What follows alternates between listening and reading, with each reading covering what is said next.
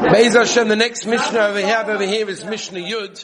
Mishnah Yud teaches us a very, very gewaldige Yesod. Listen carefully, beautiful idea coming up. The Mishnah says like this: Shiva minei peronios boyin la'olam. There are 7 types of punishment that come down to the world, and al shiva gufei avera, for 7 different types of averas. Okay? Let's see what they are, and maybe we won't necessarily go through the specific punishments and the averas that they come for, but rather, often, clearly more of a generalization of schar v'oinish, which is an important thing. It's a little bit of a morbid subject, but it is a subject that we need to discuss. So number 1, miksason re'evim or miksason seveim. That is like this. I'm sorry, I skipped. Miksason ma'asrin or miksason eina ma'asrin. 1 second. Again, miksason ma'asrin or miksason eina ma'asrin. Ra'ov shall b'tzoris bar. In that case, okay. That means like this. When some people take Maisa, now there is a halacha that when a person has a certain amount of produce, especially in Eretz Yisrael, you have to take Maisa. Just like nowadays we have money, and we take Maisa off of the money. Right? We take Maisa off the money that we make. So too, when we own a field and we have a certain amount of produce, we have to take off Maisa. So the Mishnah said there are some people that do take off Maisa and some people that just don't take off Maisa. What happens in that case? Says the Mishnah, Rav shel batzores bar, a certain famine, which is caused by a drought, comes into the world, so that miksason re'evim, miksason seveim, that some people are hungry and some people are satisfied. So, one second.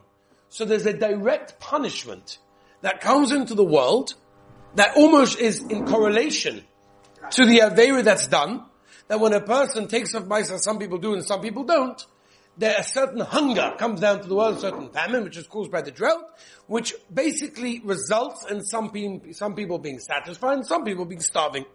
That's number 1. Number 2, Gomu Shaloi La'aser. What happens if everybody decides, Rabbi Sai, we're making a team effort. Nobody's taking off Maisa. Nobody's doing it.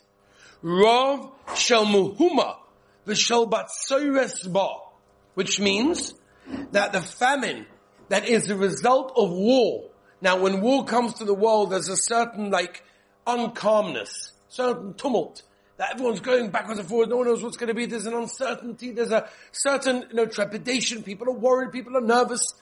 The war brings within it a lot of things. One of the things it brings within it is there's no time for importing, exporting, buying and selling in markets and stores and everything else. Mimela, a certain hunger comes down to the world, and the drought that comes over there, and that comes from what? People deciding and resolving not to give Maisa. That's avera number 2. Number 3 is v'shaloi litel es hachala rov shel kol yah ba. If everybody gets up and decides that they're not taking off challah. Now there's a halacha that when you make a certain amount of challah, you take flour and water and you make it into challah, and if you have a certain amount, which we're not going to go into now, you have to be mafresh challah. It's a beautiful mitzvah called hafrashas challah. And, what's that? You take a part of the challah, exactly, you make a bracha, it's a beautiful thing, it's a choshev thing, and, it's tremendous chusim. So if people decide, that's it, we're not doing that anymore. So what happens then? A famine that is all-consuming enters the world. Okay? That is what's going on over here. Okay? These are the 3 categories that we're saying in this case. Now, I don't want to speak specifically about what is the correlation between the punishment and the avera that was done. But I do want to mention one thing which I think is important in this Mishnah, which I don't think we mentioned until now. And that is that if anyone says at the end of davening, the Yud Gimel Ikrim. Now, last year in Shir, we actually gave a series on the Yud Gimel Ikrim, the Ani Mamim that the Rambam brings down, that there are 13 principles of faith that are very important. And one of them is that we believe in punishment. that if we do something wrong, we're going to get punished. And that is a natural consequence of the world. In fact, the Zohar brings down that which we say in Chazal, that istakel ba'olam is that the Rabbeinu Shalom looked at the Torah and created the world. That means the world is a direct consequence of the Torah. Now, in the Torah it says, don't do certain things and you'll get punished. You see that very often in this world. You see there's a cause and effect. I'll give you an example in a small way. If you have a child, a young child, that is holding Tati's hand, and the child breaks away from Tati's hand and runs into the road. What does the father do? The father grabs the child from the road, schleps him back onto the sidewalk, onto the pavement, and gives him a little punch or gives him a little, whatever it is, right? It's not called abuse. What is it called? It's, obviously, if it's done in the right way, obviously, in the right temper. But if it's done correctly, that is called getting a punishment, so to speak, for something that you did wrong, which is for what purpose? Why is the father punishing his child? Small little patch, nothing crazy, right? Not in his face, but why is he doing that? Because he's trying to teach the child a lesson so not to do that again, because that's a dangerous thing. Because if a child is not taught from a young age not to walk on the street, when the child is not walking with Tati, he's gonna be free. And who knows what type of damage that may cause that child, and that will be terrible. So the father has to be able to mechanech his child to do that, but why is he doing it? If you look at a simple idea like that, a punishment comes along. If you see that father giving a punch to the child, are you going to say, what a mean father? Again, if he's angry and he starts boom, boom, boom, Shem Yerachim, go call the cops. We're talking about a situation where he goes, Yankala, can't go on the street. The father's not angry, he's calm, he's doing it so that the child learns. Let's understand for a moment. Why do people get punished in this world? Why is there punishment? Is God a mean God?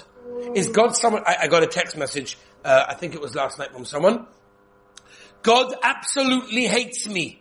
He hates me, and that's why he does all the things to me that this particular person is going through, because God hates him. Now let's take a step back for a moment and look at the greater picture. Because often when we do that, we can recognize so much more. Why does the Rabbeinu Shalom punish people in this world? And people get punished. There's no question in the world, people get punished. Right? The famous question that everybody asks is, why do good people have a bad life? And why do bad people have a good life? It's the question that none other than who asked? Moshe Rabbeinu. Moshe Rabbeinu asked Hashem, I don't understand. You see good people, Gemara Brachas Daf Hey brings it, Shishon brings it, Chavis Avos brings it, Shabbat, it's all over the place, this question, right? Why is it you look around and you see good people that seem to suffer? Like, these are such good people and are having such a hard life. They're suffering with health problems. They're suffering with parosa problems. They're suffering with their children. They're suffering with shalom bias. They're suffering with so many things. Why are they good people? And yet, you find people that are the worst people going, having the greatest life in the world. These people are having it, they're living it up. Everything's gavaldi. That doesn't make any sense. Moshe Rabbeinu asked Hashem this question. Hashem answered in a very simple way. And Hashem said, I'm sorry to tell you. What did Hashem say? You'll see my back, but you'll never see my front. Right? That's the idea of the tefillin. You saw the back of Hashem's head, whatever that means, kaviyachol, just some physical understanding. But what really means is like this. You will never see the front, you'll only see the back. And you'll only see the end result. You don't understand why. When Rabbi Akiva, we all know Rabbi Akiva was killed in a horrific manner. They took a metal comb with sharp edges and they peeled off his skin. Little bit by little bit, they peeled off his skin with a metal comb. Now the Malachim complained to Hashem and they said, Zu Torah, Zu Schora. Rabbi Akiva, the Heilige Rabbi Akiva. We were just singing like Boima, Omer Rabbi Akiva, Omer Rabbi Akiva. Moedik, Rabbi Akiva. That's what happened to him. Peel his skin off with an iron comb. Do you know what that is? And you know what Hashem said to Malachim? I'm going to just say it in English in an explanation that we'll understand. Hashem said to Malachim, stop, because I'm going to have to destroy the world and recreate it. What does that mean? That means like this. Okay, I'll give you a mashal that the Svarim HaKadoshim, the Chassidish Svarim bring down, Siva Shalom and others, Kedushas Levi. Imagine if you are a tailor and you sew a suit, right? And you make a suit and you put in it a piece of shatnez. You put in one thread of shatnez, makes the whole thing awesome. No, you can't wear it. You wear it, your tefillahs won't be answered for 40 days. Tremendous things happen when a person wears shatnez. Anyway, so you put a piece of shatnez in it, and your friend says, well, how'd you make the soup? He's like, I made it, but I dafka put a thread of shatnez in it. Right? He's like, I don't believe you. Show it to me. I can't show it to you. It's like, it's woven in that, like it doesn't work. I'll give you all the money to show it to me. The only way to show it to him is by taking the entire beggar apart, stitch by stitch, and then you will find the thread. So Hashem said to the Malachim, you don't understand how this world is created. You don't understand how everything runs the way it runs. How good people sometimes have to suffer and bad people sometimes have a good life. The only way for me to show you that you'll understand is to rip the world apart, destroy it, and start again. Otherwise you'll never understand. That means that when we look around at the world, and sometimes at ourselves and our own lives and our own experiences, and we think, why? Why did God do this? For what purpose did I need to go through this terrible situation? The answer is, we don't understand. Now, by the way, the Chodesh and Avos says a small answer, and says to show others as well, just on a surface level, right? It scratches the surface. Why is it that bad people have a good life and good people have a bad life? It's very simple. Because a good person may do averis. He may do a few things that are wrong. So he needs to suffer for those averis. So HaKadosh Baruch Hu, in this world, in this physical limited world, puts him through a few hardships so that he will cleanse himself from the small averis that he does. So when he gets to the next world, he's going to be totally clean. And the opposite is true to the Rishoyim. When it comes to the Rishoyim, the Rabban Shalom would give them a good life. Because this world is only a short time. You're only here for 120 years. What are you here for already? Think about it. What are you here for? Think it's what it is. I remember thinking to myself, when I was a Boch in Yeshiva, I thought to myself, I had this thought in my head. You know, you're here in this world for 120 years. It sounds like a lot, but we all know it's not a lot, right? It's not that long. When you leave this world, it's for eternity. Everything you do in this world can change what your eternity will look like. What do you want it to look like? It's 120 years. You know what? So it's hard to go to davening. So it's hard to do the mitzvahs. So it's hard not to do averis. I get that. But how long is it going to last for? 120 years? That's it. Halavai 120. Every one of you here should be zoicha to live 120 full, healthy years. Be'ezah Hashem. But the Mitzvah says not that way. And unfortunately, many people die way before 120. So what is it? 70, 80, 90 years? Halavai. That's it. That's all the struggle is for. And then you get eternity forever. And you're living off the reward that you had. So the Rishoyim may have done some good things in this world, and they deserve reward. Instead of getting it in this world, instead of getting it in the next world, they get a little bit of the reward of whatever they did for good in this world. So the next world, they can burn fully. It could be a 100 burning session. Doesn't have to be any good whatsoever.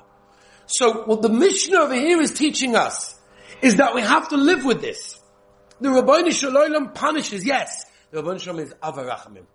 He's the greatest, the most compassionate, giving, patient, and go on and on and on and on about the midas of Hashem.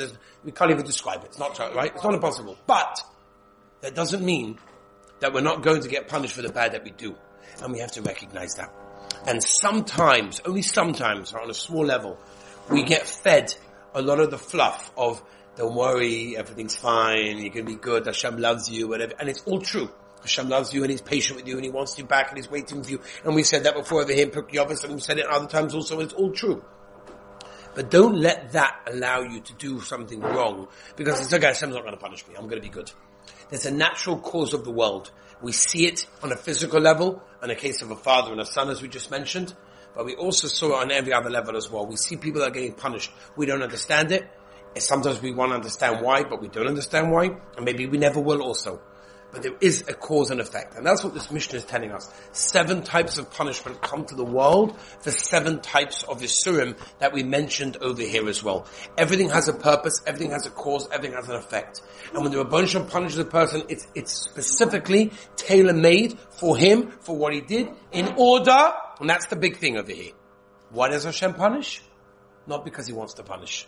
Kodesh Baruch Hu is Avarachamim. He loves us. He cares for us. He loves us more than we can ever imagine. That a parent who waited 20 years to have a child loves their only child, and they love that child tremendously after waiting 20 years for that child. Hashem loves us more than that. But still, He doesn't want that child to walk across the street and get killed by a car, chas v'shalom. And therefore He punishes. The Rebbeinu Shalom punishes us to cleanse us, to help us, to challenge us, and to allow us to grow. And that's an amazing thing. Somebody told me this morning that he went through a certain experience, And he felt that experience was the best thing that ever happened to him because it caused him to grow. Now, again, everyone has their challenges. We all have our challenges.